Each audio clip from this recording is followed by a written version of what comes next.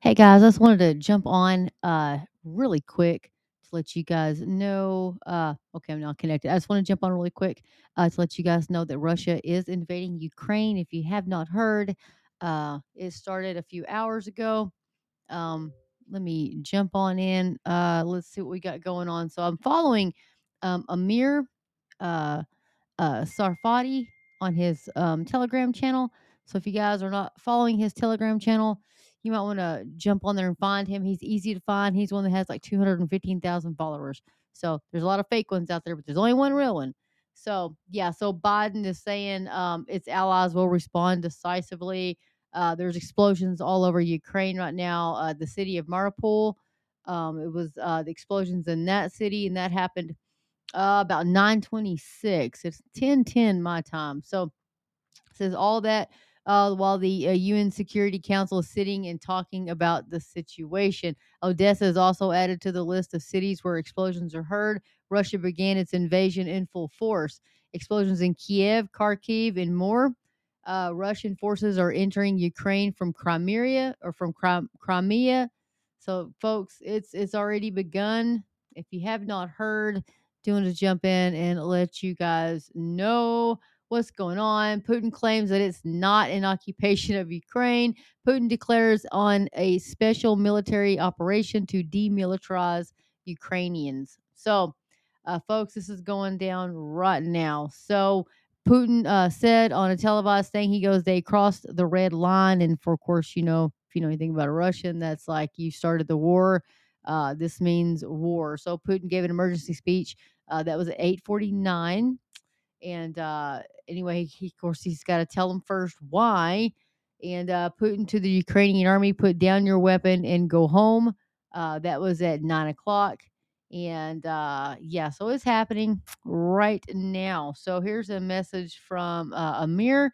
So I'm going to go ahead and play that really quick. He updated this. I think he posted this at 9:08 on his YouTube channel. So we'll listen to him give a little bit about what's going on. Shalom, everyone.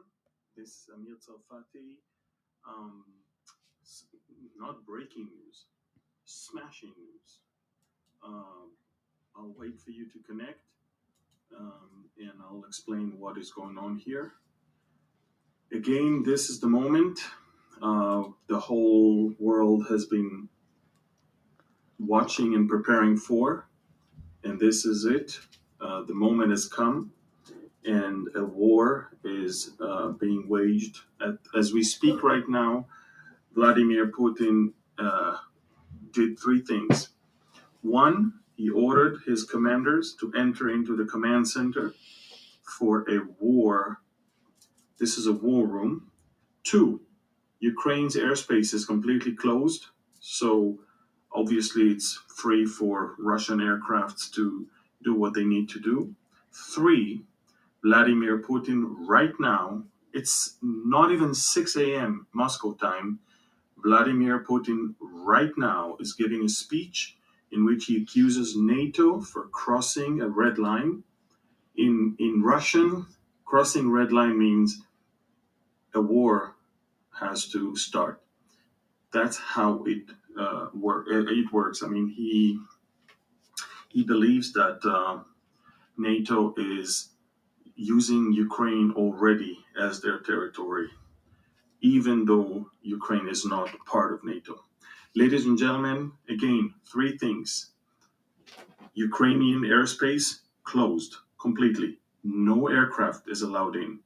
Number two, all the Russian generals just were commanded to go into the command center. This is a bunker where they literally run a war from.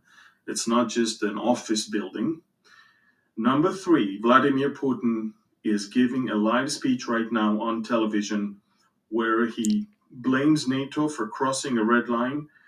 Basically, Putin is now declaring war. Basically, um, all the preparations of the Russian army in the last couple weeks around the Ukraine is for this moment, for this particular moment.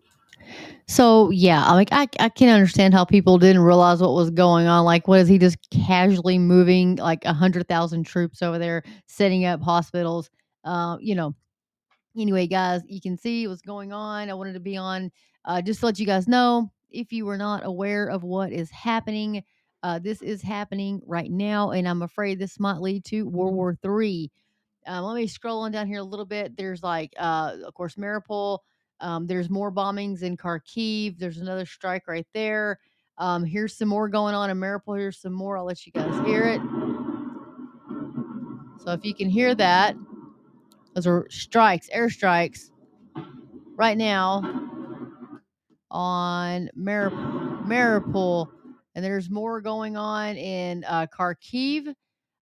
There is like it's happening. It's full fledged invasion right now. So the road from what we see now to a third world war is very short, and that's what Amir is saying. So Russian is now working on establishing air superiority via targeted surgical strikes. A pincer movement to trap Ukrainian forces in the east and cut them off from Kiev. And another one is finally attempt to decapitate Ukrainian government by targeting government buildings, leaders, and command and control systems.